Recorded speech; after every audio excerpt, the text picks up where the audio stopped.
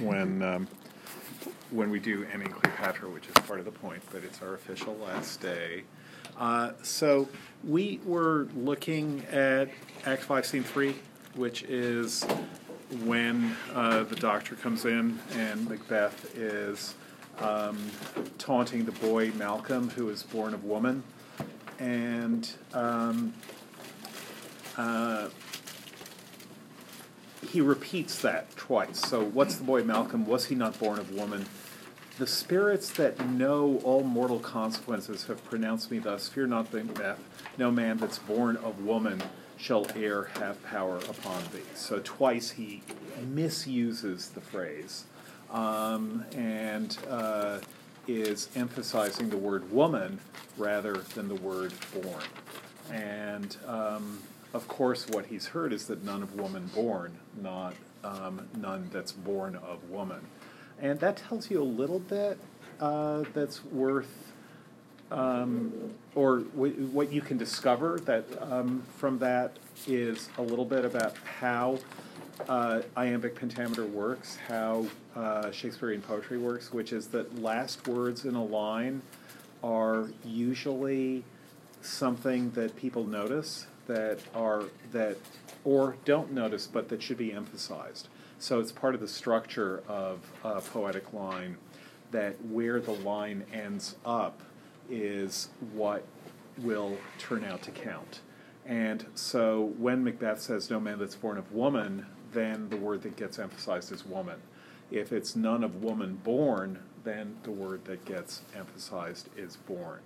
But he can be fooled because there's also the question of rhyme. I just want to give you a sense of what the fact that these plays are written largely in verse, what effect that fact has. So we talked a little bit earlier in this class about what one cognitive critic of Shakespeare calls fluent forgetting, which is that if you have to fake something because you've forgotten your lines, a good way of faking it is to get into the rhythm of things. It's freestyling, as we say in hip hop, and essentially that's what it goes. Freestyling really does go back to verse drama and to actors who've forgotten their lines. If they're good at freestyling, they can keep things going, and it's reasonable, right? Yeah. No. I was just, yeah. No, what? No, it's just you're about to be in Tempest. Right? I was just thinking about. I would not improv. No, you specifically. But like, I just. Yeah, sorry. You guys know the Tempest play next weekend. Here, do you want to announce it? Who are you playing? I'm Ariel. Okay, good. We're doing the Tempest at the Department next weekend and the weekend after. Sorry, I didn't mean to sorry. Okay. So that's happening. You want to see? So that's a thing. I'll be it's a thing. Okay, so your I'll revels also be there. Your revels are beginning. Yeah, we have a 12-hour tech tomorrow. Oh, yes, your revels are really beginning. If Okay. you need coffee or anything, just let me know. But what happens when you forget a line? When I've been doing Shakespeare, I've actually never really forgotten a line. Like, there was one time where, we had a problem with the sound system, and there was, this really loud feedback, and it just, completely shook me out of what I was doing. But everyone else was also, offset by it, so I had, a second to, figure out, what I was saying again. Uh-huh. But, yeah, fortunately, that's never really happened. Knock on wood, hopefully it doesn't happen now. So... Okay, how about if you're singing a song and you don't know the words? Do you ever make them up? No. Does anyone? I know someone who does. My, best friend never knows the words to any song, but she insists on singing them, and so it's always just, really random, inputs that make no sense, and then I ask her about them, she's like, oh, I don't know. Yeah. But it's similar in sound, and, she keeps, the rhythm and everything. Yeah. She knows the music. She just... doesn't know what the words are. Yeah. And so, maybe an analogy can be drawn there, but yeah. It drives me crazy. Yeah, okay. Yeah. Sort of under the same vein, I was in the Pitt musical for musicals back in our high school, and our theater teacher always told the kids, like, if you forget like a line, try to think of the keywords in the line and then try to fill in the blanks as is. So like there were kids who forgot like one word. So say the line was like half as much as me, and they'd end up saying something along the lines of like half as much as me, switching out the conjunction in the middle. Right. Okay. Yeah. No, I was just saying that it's, so I'm directing a show, not The Tempest, this semester, and it's quite funny because I tell all the actors, like, just go with it. Like, you know what happens in this scene. If you forget a line, try and just, like, go with the flow as much as you can, and it's, sometimes really funny stuff comes out of it, sometimes not so funny stuff comes out of it. It just, like, I don't know, it's just interesting, like, I don't know, when people forget a line, it's so easy to, like, one person like says one word wrong and all of a sudden you're like completely thrown off. So part of what it means to be an actor on Shakespeare stage is to, if you do forget, if you are engaged in fluent forgetting, what you have to do is keep things going. You can tell from Foreman's response to Macbeth, that's gives you a little bit of a sense of how well someone in 1610 is an intelligent person, a literate person, is able to... Did people read his little one-paragraph biography? He was an astrologer, which meant that he was kind of... it meant he had a lot of books. He was studious. He was wrong, but he knew a lot of things that come from reading and from research. And so he goes to see a Shakespeare play, and he gives you an account of what he saw. And it's, he's getting the names wrong. He is interested in various things. He's able to follow it, but it's a little bit like, watching... For Shakespeare's audience, it would be a little bit like for you guys to watch a challenging HBO show. One which is, or an Aaron Sorkin show, one where the dialogue is really good and fast and snappy and so on, and where you miss a lot. And sometimes you need to watch something 2 or 3 times to get it. And, it's not just you. And it's that part of the point of the shows now is that you should want to rewatch it. Like, you watch this episode of Deadwood or whatever. Do you guys watch Deadwood? Did you watch Deadwood? You're too young. It's too bad because one of the stars of Deadwood was a student of mine here who did a senior project with me on Henry James. Robin Weigert. She's great. So you should watch Deadwood. She plays Calamity Jane. But Deadwood is famous for, actually the writer was a teacher of my college girlfriend, so everything comes together.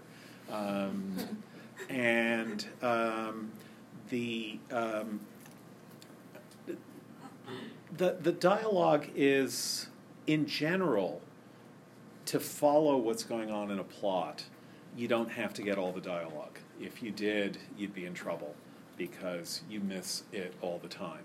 And, if you put on closed captioning, you can see how much you miss because the closed captioning has stuff that you're not even hearing. The person who's doing the captioning is playing it over and over again to get it right. So that's true in Shakespeare also. And part of the idea then is that you're following partly because of tone and partly because of emphasis and partly because of what people are doing on stage. And if you can do fluent forgetting, if you get good at improvising in iambic pentameter, as people who are speaking, memorizing iambic pentameter all the time do get good at that, especially if they're interacting with other people who are speaking in iambic pentameter. If you get good at it, then you can keep the play going even if you've forgotten your lines. If you know roughly what you're supposed to say, and you can keep the play going. So one reason, as we said before, one reason for the plays being written in iambic pentameter, just to put it in too crude a fashion, is that it enables fluent forgetting. But just going back to what Matt said, what you tend not to forget are last words of a line. So it is the nature, it's actually of the cognitive nature of iambic pentameter in metrical Indo-European poetry. So do people know what I mean by Indo-European? So most, though not all, languages spoken in Europe and languages including English go back to a language that's been reconstructed, which is called proto-Indo-European.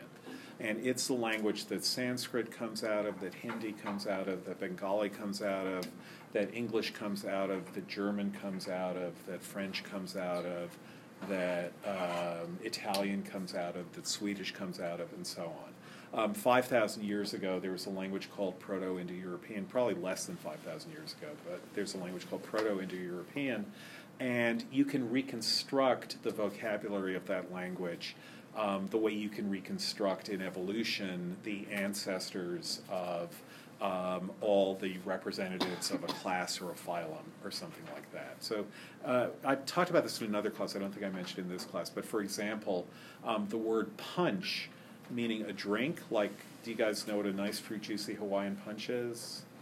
Did we talk about that in this class? I don't think so. So that's actually a Sanskrit word. And do you know why it's called punch? No, because punch doesn't mean that in Sanskrit. Does it have anything to do with five? With what? With five? Yes. Is it 5 fruits or something? Yes, because because it's a mixture of 5 different liquids. So punch is a mixture of 5 different liquids. Yeah, and it does have to do with 5. And did you know that, or were you guessing? Oh, I was guessing. I Yeah. know, like, punch is like Sanskrit for 5. So. Right, exactly. So punch is Sanskrit for 5. In Western European languages, like English, punch is something that goes into someone's face, as in the Hawaiian Punch commercial. It's like you punch someone. No, but does that have something to do with, like, 5 fingers 5 in a fist? fingers into a fist, yes. So what's happened is that there was an Indo-European, Proto-Indo-European word that meant 5, that you can trace its lineage in different languages, and that lineage in languages that don't seem to be remotely like each other, you can see that those languages have a common lineage, in the same way that whales and wolves have a common lineage. And so there's a lot of study of Indo-European languages that derive from Proto-Indo-European. There's actually a great thing online, which is a dictionary of Proto-Indo-European roots. It's American Heritage does it. It's really fantastic. So you can look up, if you look up the etymology of a word in English, it doesn't only get you back to Greek or Latin or Old English, but it gets you back to Proto-Indo-European. And it tells you what the word meant in Proto-Indo-European and different ways that it then developed in different languages. So one of my favorites is that the word, it won't be your favorite, but it's my favorite, that the word text, as in a literary text, and the word dachshund are related. So how is that? Well, text originally comes from a word that means weaving. It's something like tech, and it means to weave, as in textile. And what a text is a weaving of words together. That's why it's called a text, especially if they're woven on the page with lines on the page. A dachshund is a German word. We all love dogs and hate cats, right? Wasn't that what you guys were saying as I came in? No, you weren't. It's sad. A dachshund is a German word for a kind of dog, literally a beaver hunter. Hund meaning hound, meaning hunter. And a dachs is a word for beaver, or an older word for beaver, because beavers weave their dams out of branches. So these two words, which you would never guess are related to each other, are related to each other. So there's a lot of study in the linguistics of Proto-Indo-European.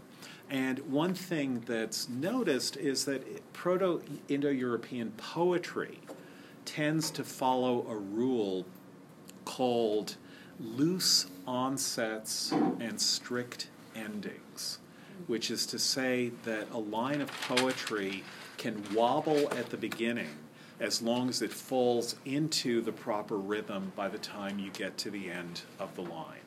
So if you notice lines of poetry, if you try to write an iambic pentameter, if you try to improvise iambic pentameter, what will happen and if you try to freestyle, even in rap, it'll be the same thing, is you'll have a few words that you'll kind of have to cram together to get the line going, but then the line falls into place. And that falling into place is an experience that both writers and actors and also the audience have that experience. So, you can think it's not a puzzle, but maybe you should think it is a puzzle. Why rhymes are always at the ends of lines, why there's so little poetry in which the first words of lines rhyme and then the line can go wherever it wants. From first principles, it doesn't seem like there'd be anything weirder about poetry whose first words rhymed rather than whose last words rhymed. But I don't know if this is true about Chinese poetry. I think it is. I know that there's a lot of rhymed Chinese poetry, but in all Indo-European rhymed poetry, it's always the last words that rhyme. You can have internal rhymes, but rhymed poetry in Russian, rhymed poetry in English, rhymed poetry in Italian, rhymed poetry in Romanian, and in German, it's always heading towards a rhyme at the end of the line, and not a rhyme at the start of the line. And is that true in Chinese? Yeah. Are the rhymes at the ends of lines as well? Yes. And are there any poems? Can you think of any where the rhymes are at beginnings of lines? I can't. Okay, so is that true in Korean? No, we don't really. You don't rhyme at all? We count meters, but not. Okay, and what about loose onset, strict ending? Is that something? Because I don't know if I haven't read about non-Indo-European languages, but is that metrically, does it work that way as well? That is that. As in, what ending losing? So, for example, my go-to example for this is always Emily Dickinson's great poem, "After Great Pain, a Formal Feeling Comes," which is a poem about writing poetry, as you will recall. And if you think about that line, it's not perfect iambic pentameter goes, can you guys do it? 1, 2, 3. Da da da da da da da da da da. So if you were the kind of person you might have been in 4th grade, or I was in 4th grade, and I'm told to scan a line like that, I will read it in a very artificial way, which is I'll say, "After great pain, a formal feeling comes." And what am I getting wrong if I do it that way? Someone say the line, "After great pain," I'll say it. You say it. "After great pain, a formal feeling comes." So if I say "after," what have I done wrong? That's not how the stress in that word works. Yeah. Yeah, it's after, not after. And then it's not great pain. It's after what? Great pain. Yeah, and part of what she's doing there is she's wanting the sound, the A sound, to persist after great pain, which really makes you feel formally the great pain that she's describing. It just lingers. You can't just get away. It's not trivial. It's after great pain. So that's not iambic pentameter at all. It starts with a trochee, after, rather than after.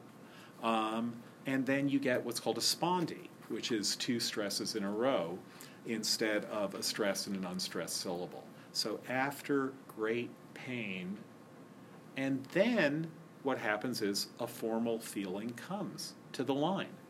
Then you get into iambic. So it's after great pain, or after great pain, a formal feeling comes. And in those last 6 syllables, the line becomes iambic. And what happens is the loose onset means that there's a lot of give in the first 2 feet of a line of poetry, especially in the first foot, but also in the first 2 feet. And then the line hits its stride and becomes iambic. So what you will, people who studied this, actually someone at Brandeis was one of the major people who studied this 50 years ago,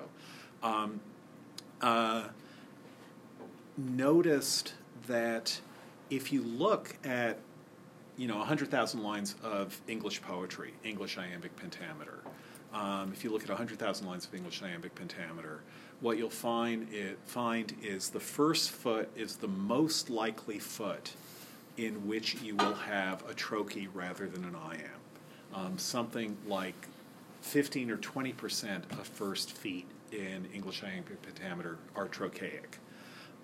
The fourth foot they're vanishingly small examples of trochaic inversion in the fourth foot. That is, where you would have after in the fourth foot rather than in the first. So what would that sound like? A formal feeling comes after great pain. Or,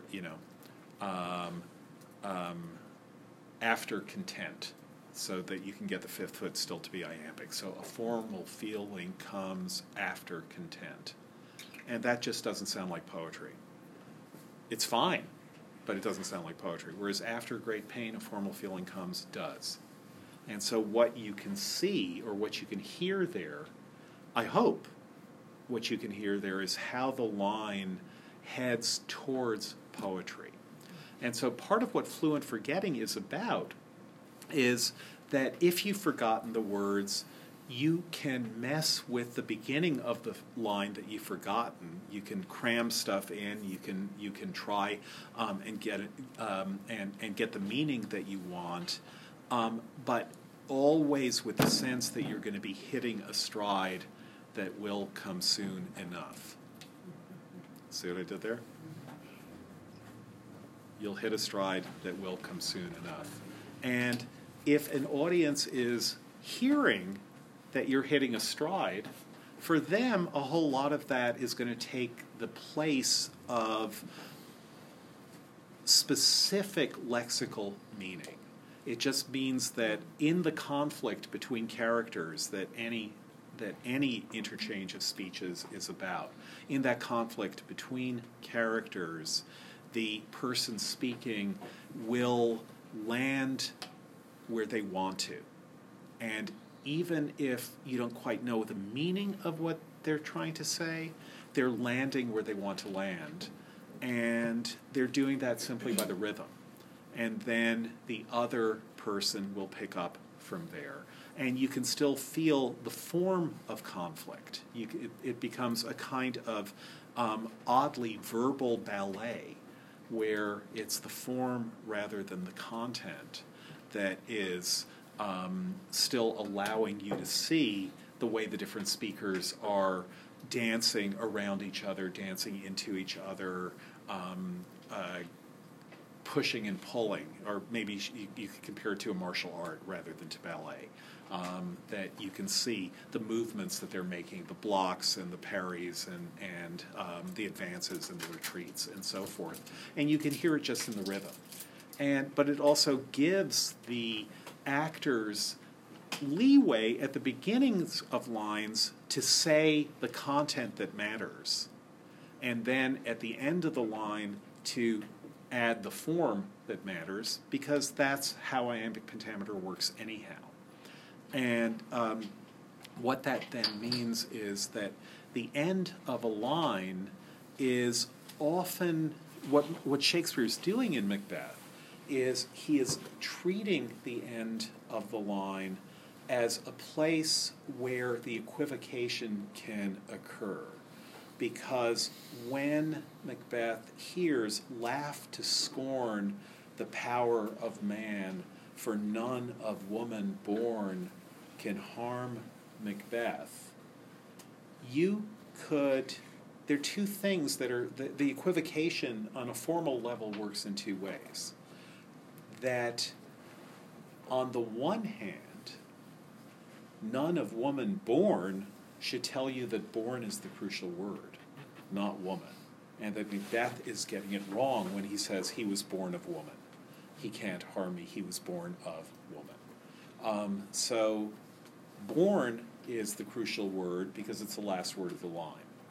On the other hand, because it's rhyming, because what you're hearing is the last word of a line that rhymes, laugh to scorn the power of man, for none of woman born can harm Macbeth, the audience is kind of getting an idea that the reason born is the last word of the line is not because it's the most important word as far as its meaning goes, but because through a kind of poetic inversion, in order to get the rhyme, you say the words in an order that isn't quite the natural order of non-rhymed poetry. So if you had seen the phrase, none of woman born, in a context where the line isn't rhymed, you might notice born as a crucial word more than when it does rhyme. Or a way to say that is, yes, it is a crucial word, but if it's in a rhymed context, it's crucial because it rhymes, rather than because it refers to an opposition between vaginal birth and cesarean section. That you say, born, what you're doing, of course you're not doing this consciously. This is just a kind of automatic process, an automatic cognitive process that you're doing. But what you're doing is essentially saying, the line ends with the word born, clearly an important word. Why is it important? Because it rhymes with scorn. And that's the equivocation. It's, in fact, the line ends with born, clearly an important word. Why is it important? Because it's different from another way that you could come into the world.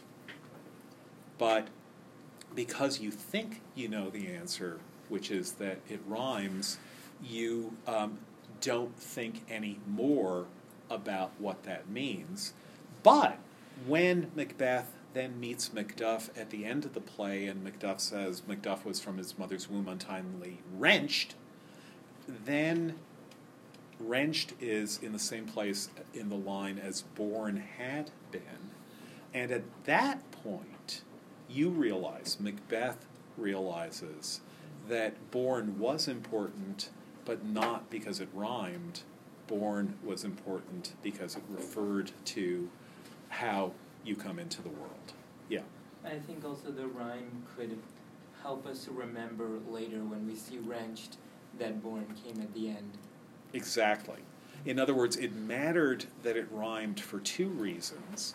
One, because that explains why born is at the end of the line in a way that's not the true explanation, but that the audience accepts without a second thought. But two, because rhymes are memorable. That's a standard thing to say about rhymes. The reason you go through the months in the wrong order when you try to remember how many days there are in February, 30 days hath September, April, June, and November. Why isn't it 30 days hath April, June, November? Sorry, that was wrong. 30 days hath, as everyone knows, 30 days hath, do you guys know this? You use it? So 30 days hath April, June, September, and November. All the rest have 31 except for February, February's weird. which has 28 or sometimes 29 on leap years. So less memorable. Yeah. I recently watched a video on a YouTube video about this, and actually the extra day is the 25th. They slotted it in, like Roman times, they slotted in the 25th and then just moved all the days. Oh, wow. Moved all the days over one so that they didn't have two 25ths. Oh, so there was Yeah, it's not actually an extra 29th, but they would do in Roman times. Yeah, so the 29 just has to be a 29th so they can get an extra 25th in. Wow. All right. Yeah, the calendar's amazing. Thomas Pynchon has it. You guys know that the year 1900 was not a leap year. Do people know this? Or 1800 or 1700? Yeah, this is something you don't need to know in your lives because you won't live long enough for it to matter. But some of you might, possibly. The year 2100 is not a leap year. If a year is don't say you learned nothing in this class. If a year is divisible by 100, then in order to be a leap year, it also has to be divisible by 400. Why? Because Yeah, I feel like I've heard. because otherwise you get out of sync with the sun. So do you guys know about the Julian and the Gregorian calendar? Do you know why the October Revolution took place on November 7th? Because they all got. Yeah, because over the millennia, the calendar got screwed up. And the solstice is supposed to be December 21st, but it ended up by around the year 1800, what's called the Julian calendar was 11 days off from where it had been when it was established. And so I forget the exact date, but in the West it was somewhere different in different countries, but somewhere around the year 1700, the calendar actually went 11 days forward. 11 days were skipped. Imagine if that had been your birthday, one of those 11 days. You skip 11 days. Yeah. How? Say welcome to March. No, basically. In fact, Shakespeare's birthday, which we celebrate on April 23rd, if you count days, it's actually May 4th.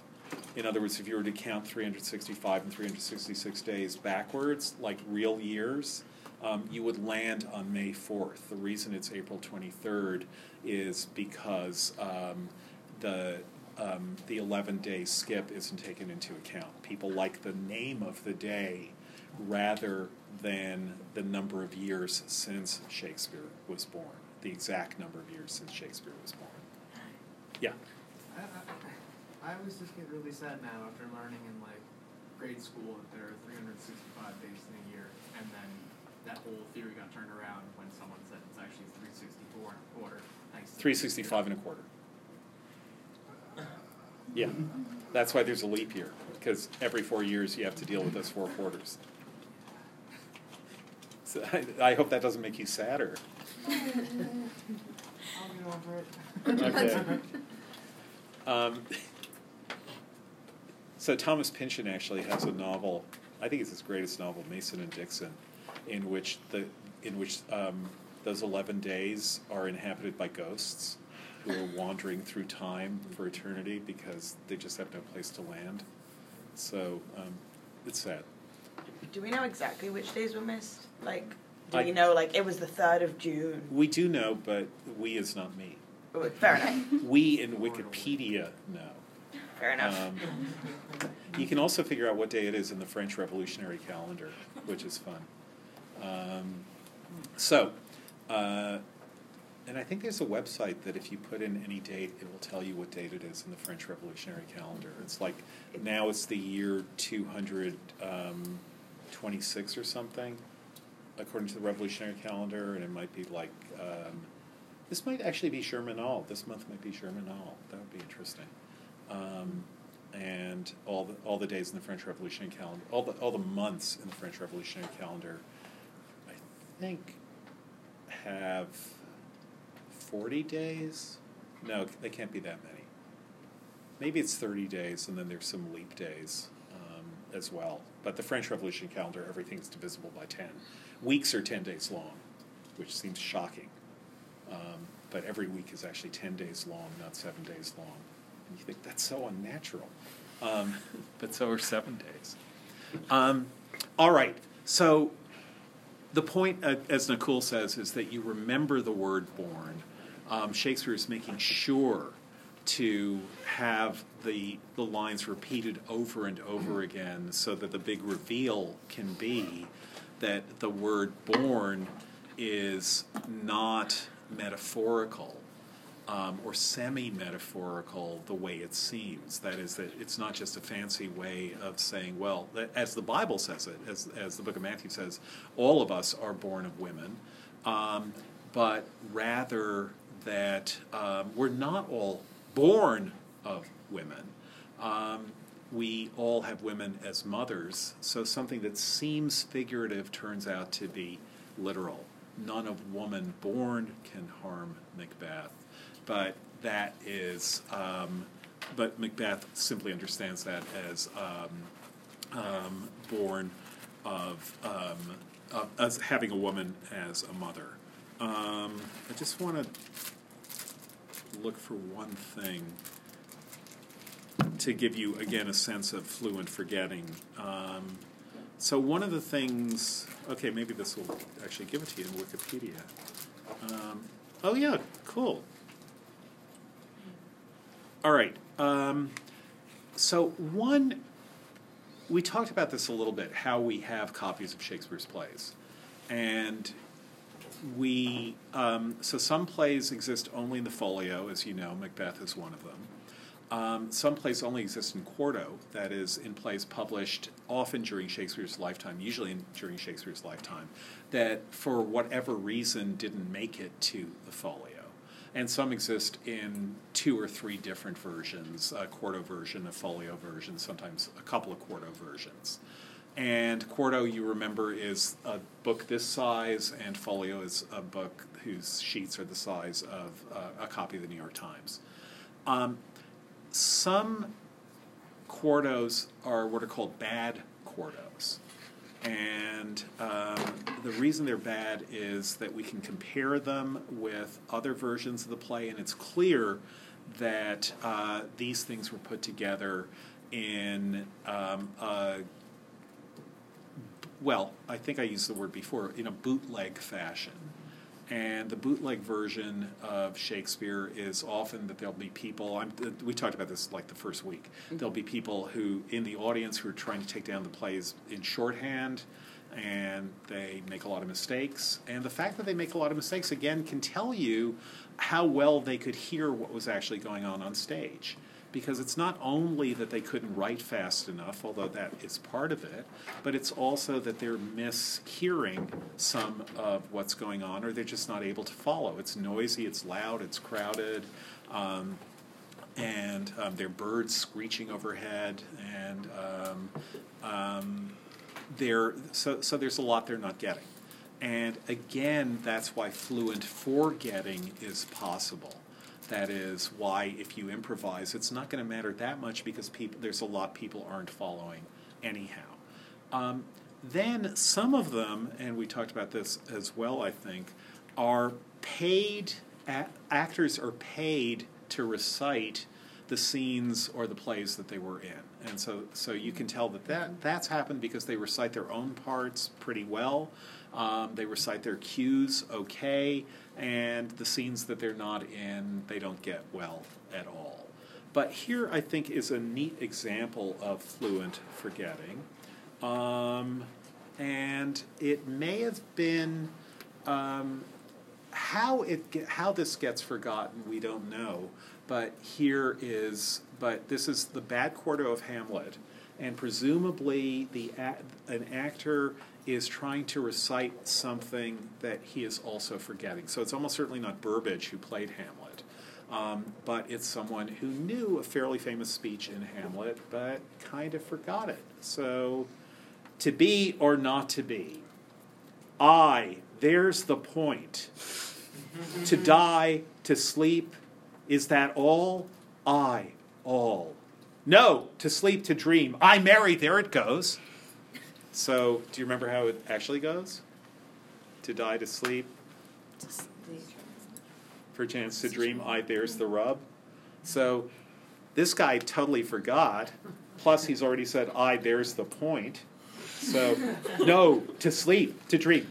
Marry, there it goes. So, he says, yeah, I got it. I got the line right. But he doesn't. All he has is, I'm getting the rhythm right. And now I have the meter as I wish. That's all he has, is the meter as he wishes. Actually, you can't say meter.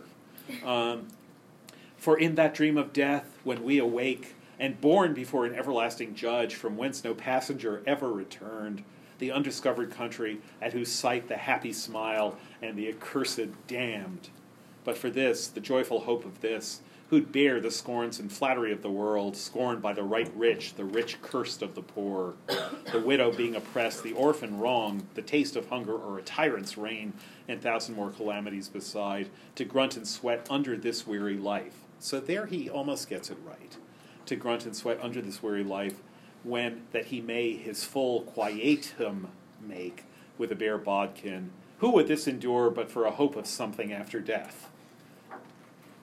Which pushes the brain and doth confound the sense, which makes us rather bear those evils we have than fly to others that we know not of. I that, oh, this conscience makes cowards of us all. Lady, in thy orisons be all my sins remembered.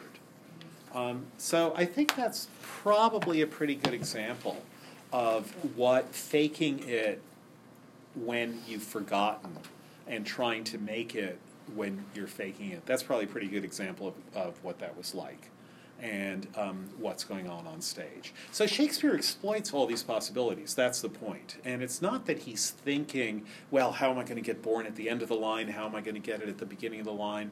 Or get it not at the end of the line? I think he is simply thinking in terms of emphasis.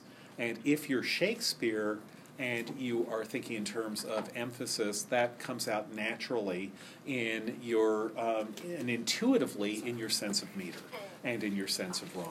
So it's not that Shakespeare has worked this out really carefully the way you might work a lipogram out. That is, you might, as people have, translate a Shakespeare speech into words that don't contain the letter E, and then you have to think really, really hard about each word.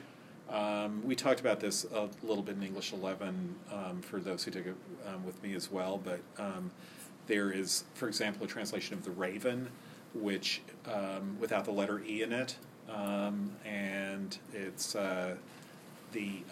what happens at the end of every stanza is, quoth that blackbird, not again. And so there, it's not great, but it's fun. No, but like, why make it without an E? Because it's there. Because you can. If you can, you can. Okay. Now, there's a famous novel, French novel, by a guy named Georges Perec, who called La Disparition, The Disappearance. And it's a detective novel. Something has disappeared. We don't quite know what. When it first came out in 1973, I think it got good, though not great reviews. People thought it was a little bit weird. But the reviewers didn't notice that there was no letter E in the novel. And that's what had disappeared. The only letter E was in the author's name. And this is harder to do in French than in English. And it's not easy to do in English. And among the things that he did was he translates The Raven into French without the letter E. He also translates some Shakespeare into French without the letter E, and so on. What does he have against the letter E?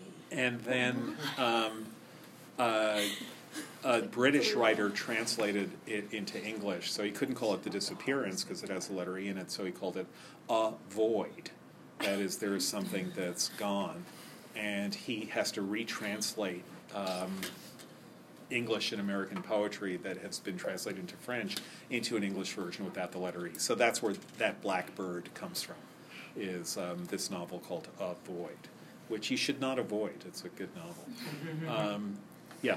So what is the value of that, other than just being kind of gimmicky? Because it just feels kind of gimmicky, and if there's like a rationale, even if it's kind of a weak one, I'd be willing to like go with that, but it does kind of feel just like showy for the sake of being showy. So if it's not done really well, it's bad.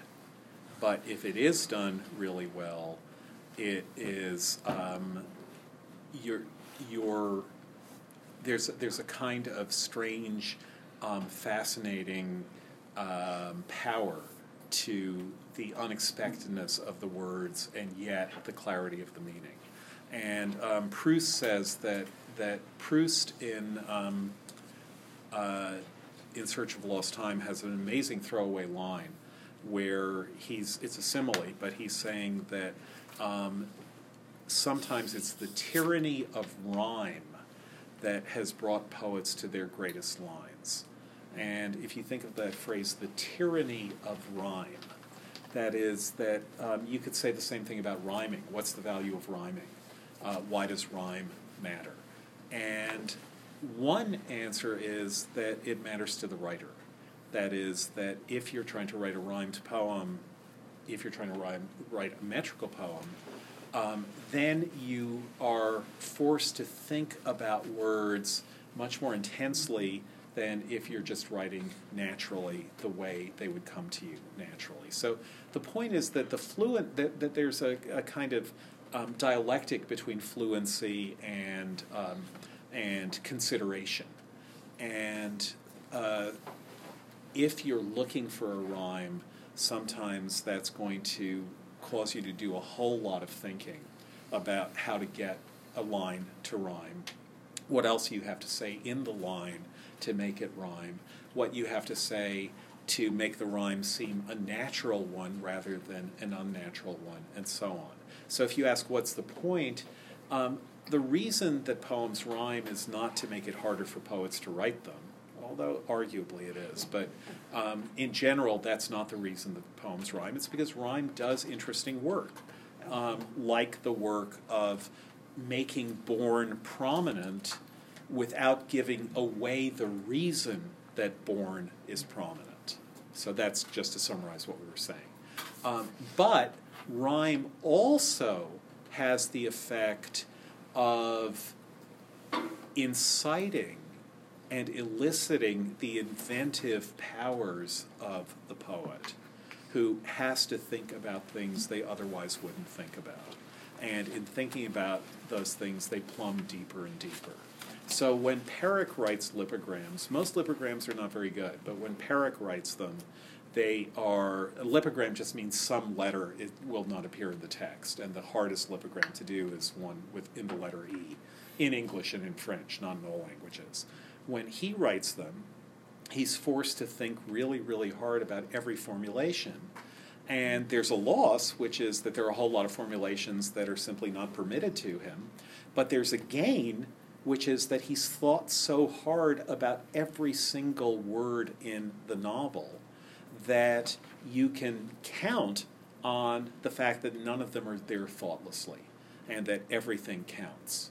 And the way he's thought it through has produced really striking descriptions, insights, psychological probes into his characters' minds, and you can get something really cool out of it.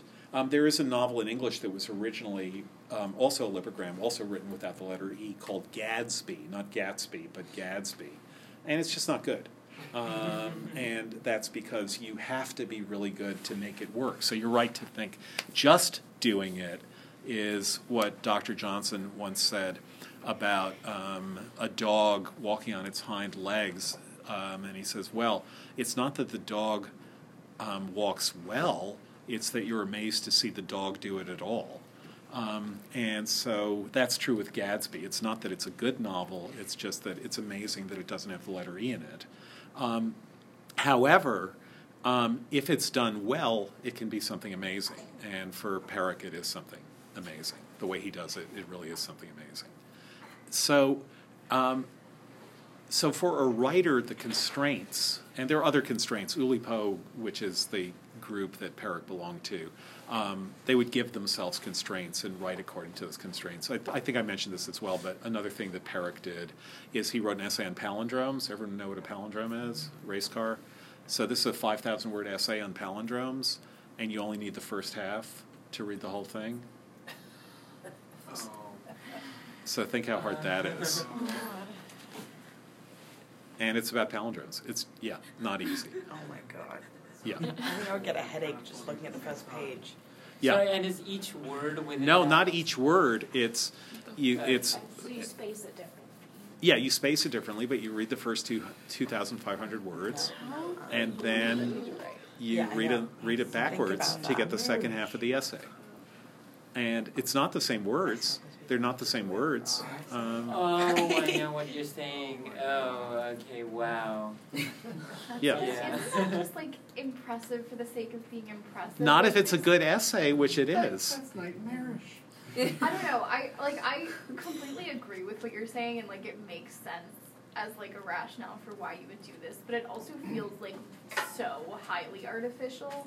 Like making the assertion that putting constraints on you forces you to pay more attention to what you're saying is absolutely true and like makes a lot of sense. But you could also just pay attention without those constraints. There is that, but there is something. Look, that we're getting to a whole lot of the theory of form here, but the very quick version would be that the way poetry and the way music work is that we're somehow brought as either as writers or composers or as listeners or readers, we're brought to be paying attention to two separate systems that are in counterpoint with each other.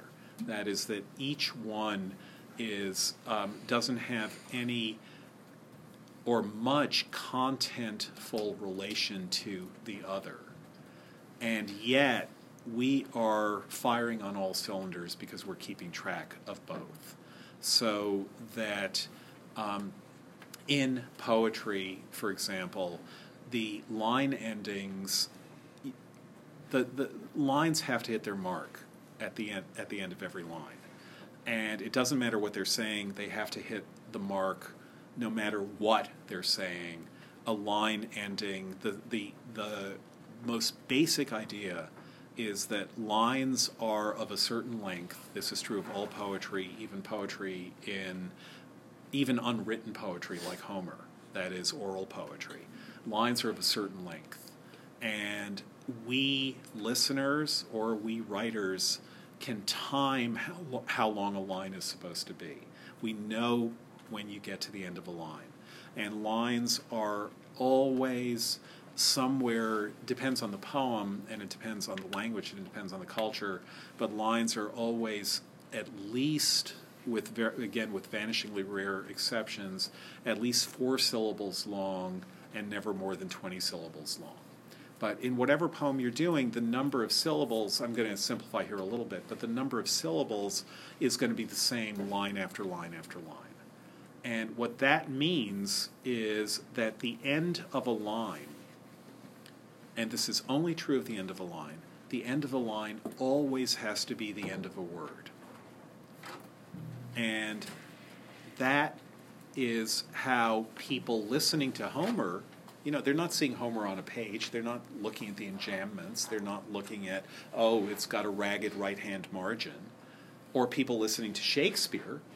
And this is why the editors of Shakespeare argue about where the line endings are in various speeches, but because of the way the printing worked. But people hearing Shakespeare, people hearing Homer, are hearing a regular recurrence of the end of a word with the end of a line. So there's always a place where they are expecting the word to end.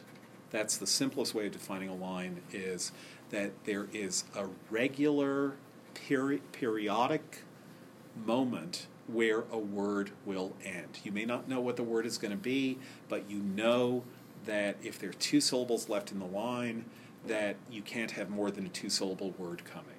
And if there's 1 syllable left in the line, and you've just got to the end of the word, previous word, then you have to have a 1-syllable word at the end of a line. So lines always end with word endings. Yeah. So how does that, and how does the emphasis on the end of the line, how is that changed if you have an extra syllable or 1 fewer? Well, so it makes so extra syllables, it depends on whether they're stressed or not.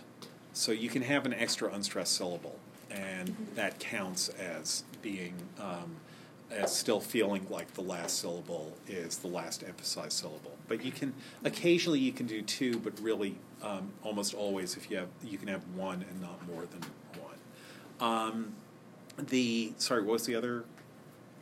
If you have too few syllables in a line, then you kind of jump. Then something seems wrong. And that really brings it out. So the extra syllable, if it's not emphasized, that doesn't really draw notice of the audience. But if you have too few syllables in a line, the audience really does notice it. And then something has happened, and it has the effect of waking them up.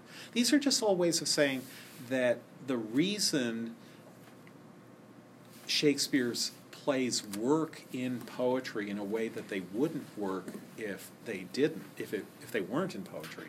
The reason they work in poetry is that part of our brains is following a pattern while another part of our brain is following meaning. And the pattern and the meaning will always coincide roughly every 2 seconds. That something meaningful and something patterned will converge. Then they may diverge at the beginning of the next line, and you can have a loose onset. But then they'll converge at the end of the next line. And in our experience of that is kind of gives a three-dimensionality to the experience of language. It's like binocular vision. It's like seeing things from 2 different angles. It gives a kind of three-dimensionality to the language that makes it seem super three-dimensional in a way that most language doesn't. And it doesn't matter. We don't miss three-dimensionality in language, but this is an add-on. And it's a really neat add-on. And it can then have the specific effects that we've been talking about today of making you notice a word like born, and then making you think about making you assume without even thinking. You don't spell it out to yourself, but making you assume that you know why the word born is at the end of the line.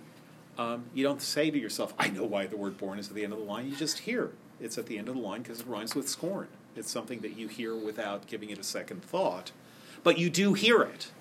And it is, as Nicole says, in your mind. And so when Macduff says, Macduff was from his mother's womb untimely wrenched, then you realize that you were misunderstanding why it was at the end of the line. That you had a reasonable reason it was at the end of the line because it rhymed with scorn, and you didn't think twice about it, and you probably don't even remember. It's not that Shakespeare wants you to say, oh wait, it rhymed with scorn, but that turned out to be misleading. It's just that you remembered the word, and you didn't have a really good reason for remembering it, but it didn't bother you that you didn't have a really good reason for remembering it. That's probably the phenomenal experience that you're having. Yes, I remember the word born, and I definitely do remember it, but it didn't seem weird it doesn't seem weird to me that I remember it. That's probably all we would be able to find in our own minds if we were watching Macbeth. But the reason it doesn't seem weird is that when we got the word rhyming with scorn, it didn't raise any flags, because rhyming with scorn it totally explained why the word born was at the end of the line. Okay, so does that make sense to people? I hope you find this like 1/10 as interesting as I do. Yeah. So, regarding the importance of the line going to the end of the line, what about when a line is shared by 2 characters, and I'm thinking of the Act 1 scene 6 where the king arrives at the castle, and all the lines they none of the characters get to end the line. All the alternate lines are shared by 2 characters. Yeah. Those have to do with their being it being the least memorable maybe of the scenes. Well, can you sorry? So the speech they make are very flowery and very courtly and speeches of courtesy and such they are regarded as kind of devoid of meaning. Yeah. It's just formality. It's all the pattern, and then and the way all the characters, king, banquet, and lady, like they none of them gets to end a line. They're all right. shared. Yeah. So people know about shared lines in Shakespeare. That sometimes it makes counting line numbering a little bit hard, but that what you'll have is someone will begin a line and then someone else will pick it up and end it. And if you were just to read the words, you would have a line of iambic pentameter. And so the reason that people share lines in Shakespeare, one common reason is that the dialogue is very rapid. And there are lots of reasons to have rapid dialogue, but one reason can be that someone is interrupting someone else. And you'll find this in some screwball comedies as well, even though they're not an iambic pentameter. The quickness with which someone is able to pick up on what someone else is saying means that they already know where they're going. And you're not telling me anything new. So just think of all those moments in movies where someone starts parodying what someone else is saying. You know, someone says, I really think it's important, I know, to get your work in on time. You've said this a million times, George. But that kind of picking up, someone starts saying something and someone else picks up on what they're saying. There is a sharing of meaning, although with a different attitude towards the meaning. It can also simply be an interruption. That is an interruption, but an interruption that makes sense because it's going in the same direction. It can simply be a pure interruption. And that is, again, will play well to an audience as an interruption. I think in the scene that you're referring to, it's a ritual. That is, that what they're they know where they're going because what they're saying is what they're supposed to say. And so there doesn't have to be a pause at the end of a line. A character says something and then pauses, and then another character begins a new line. It's because it's ritualized. You know, the rituals of xenia or hospitality. Because it's ritualized, it can just go straight on. Does that make sense? Yeah. So, but it is worth noticing when lines are shared. Although again, sometimes that's an editorial decision. That is, an editor will figure line endings based on whether the editor thinks the last bit of a speech is then shared with the next speaker. In some editions, you'll have a full line at the end of a speech, and then the next speaker will start another full line, and that'll read differently from an editor who will start a speech at a different place early on, 5 lines earlier, and then for that reason, and you know, it'll everything will be backspaced, and you'll only have, let's say, 2 or 3 feet at the end of a line, and then the first 2 or 3 feet of the next line, or the first 3 or 2 feet of the next line, will look like it's picking straight up. So this is one reason that actually thinking about the layout of the play and editorial decisions as to how a scene is laid out actually make a difference to interpretation, and it's therefore worth thinking about those things. You know, this is really getting into the weeds, but the weeds have a high cannabis content, so they're not just trivial weeds. Sorry, I had to go there. Okay, so now we can begin with Act 5, Scene 3. So, fear not, Macbeth, no man that's born of woman shall e'er have power upon thee. Then fly false thanes and mingle with the English epicures. The mind I sway by and the heart I bear shall never sag with doubt nor shake with fear. I'm almost hesitant. I am hesitant to tell you this.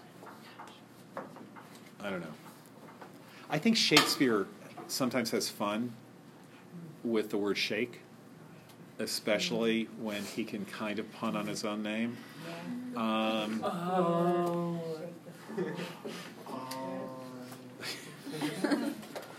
So if he's having fun doing that, this would be a little bit of fun for him.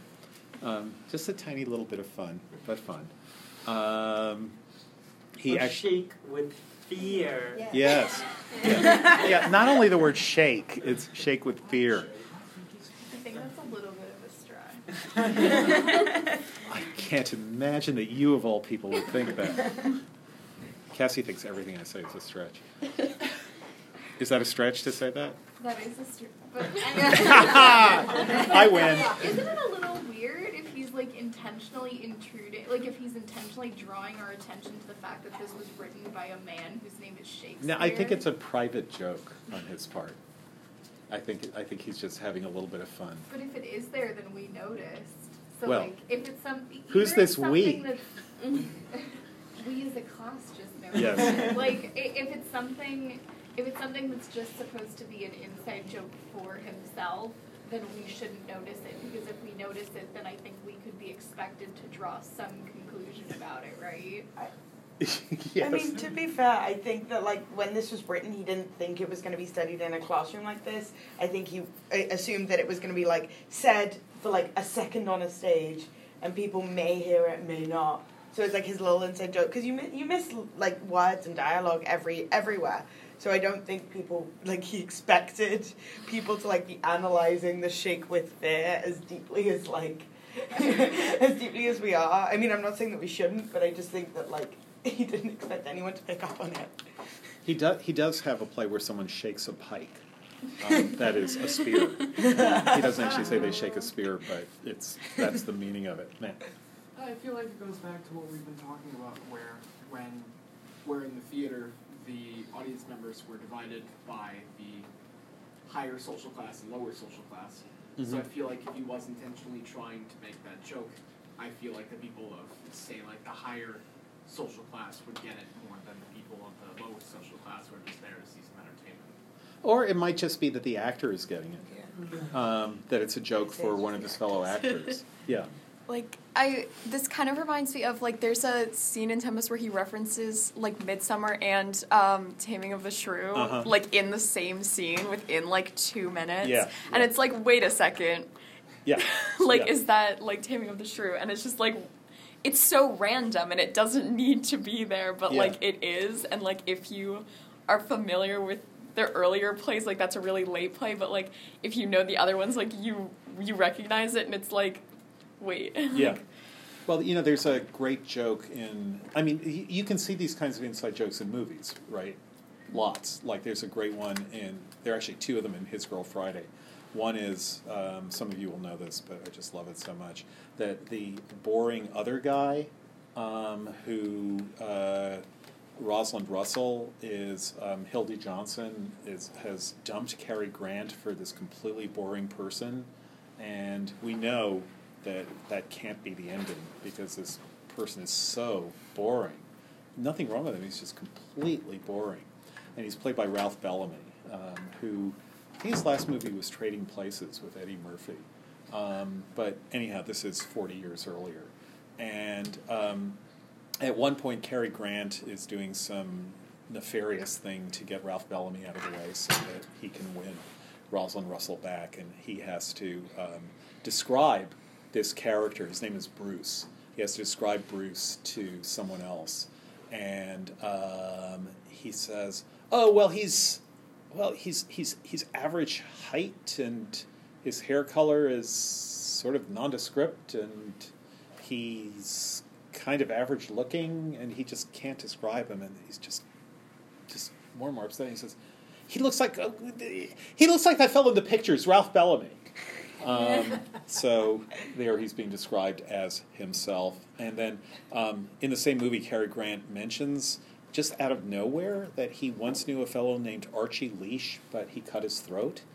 And Archie Leach is Cary Grant's real name. So it's, and that was definitely an inside joke. Yes. Yeah.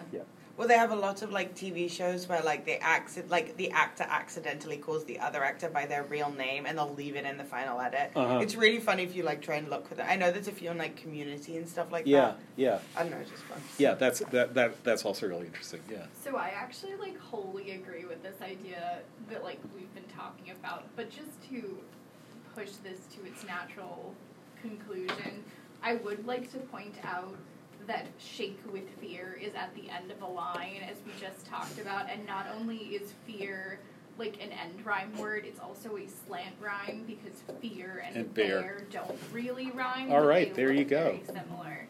So, although I agree that we're probably not really supposed to notice it, I do think that we just talked about how we're like subliminally supposed to notice end rhyme words, and it is an end rhyme word. All right. Nice. Yeah. No, cool. Is it also maybe a reference to King Lear, like the "we that are young shall never" something? You know? See so much nor live so Yeah. long. So like this is "shall never sag with doubt nor shake with." I don't know if that's too much. It might be. It could be. But as Blake once said, enough or too much. That's what he wants. You guys know about Psalm 44, right? Some of you do. So, well, this is relevant. So King James is doing the King James Bible. And the King James Bible, the main translator of the King James Bible, the head of the committee that translated, anyone know his name? Lancelot Andrews. That's a good name. Yeah. That's a great name. It's a great name. And actually, the novelist Walker Percy named a main character of one of his novels Lancelot Andrews for that reason. Anyhow, Lancelot Andrews, famous, one of the great English writers because the prose style of the King James Bible is just great. And he was a friend of Shakespeare's. And Shakespeare turned 44 in 1610. And no, when did he turn 44? 1608. And Lancelot Andrews had just translated the 44th Psalm. And he sent the 44th Psalm to Shakespeare, it is thought. And the 44th word of Lancelot Andrews' translation of the 44th Psalm is shake. And the 44th word from the end is spear. And told us about Yeah, I yes. remember this. Yeah. So there's a nice Easter egg. So I think it's just an Easter egg, but it's a fun Easter egg. Do you know what the nurse says when in Romeo and Juliet when she's... now I do hesitate to... I don't want you to be allergic to the word shake in Shakespeare's work. But she's describing the earthquake when Juliet fell down as a little girl. Do you remember this? Yeah. And she bruised, and her husband makes the joke about false on thy face. Time will be when thou shalt fall on thy back, wilt thou not, Jewel? But she, the nurse, is describing that moment, and she says, the earthquake, and she says, shake, quoth the dove house. So that's a weird thing for a dove house to say. Shake. But it's just... I hate this visual that I'm getting of Shakespeare's in real time. Just and cackling. They're winking at the audience. Do you get it, guys? My name is Shakespeare. Doesn't that make you viscerally uncomfortable? I think it's hilarious, honestly. Yeah. I'm not going to I put Harrington. Okay, so a servant enters. We still have plenty of time. And we know the servant doesn't look happy. The devil damn thee black, thou cream-faced loon. Where dost thou that goose look? And the servant starts saying, well, this is a good case of shared lines. There's 10,000 geese, villain? So what he's about to say is, there's 10,000 soldiers come about. But he starts saying, there's 10,000 geese, villain? Says Macbeth, soldiers, sir.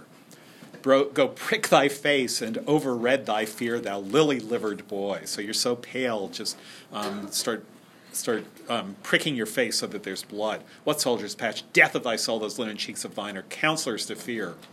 What soldiers weigh face? Servant, the English force so please you. Macbeth, take thy face hence. And then I think he has an amazing speech. Satan, he calls to one of his last loyal servants, a young man. Satan, I am sick at heart when I behold. And then he never finishes that. Satan, I say. So he's about to start a soliloquy. I think this is an amazing moment, that he's about to start a soliloquy. And then he interrupts himself because Satan still hasn't shown up. And then he doesn't do the soliloquy. And I think, let's talk about this a little bit on Tuesday. Yeah. But I was just going to say the fact Satan and the theory that it could be Satan. yeah, but I don't think so. I think there was a Satan. I think when he does come in, he's not satanic. And I think it's Macbeth. It's an amazing way of describing Macbeth alone. That he's so alone that he can't even soliloquize, that he plans to soliloquize and doesn't.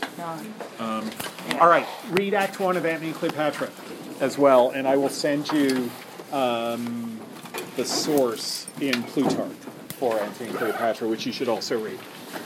So that'll be on Latte. Have a good weekend.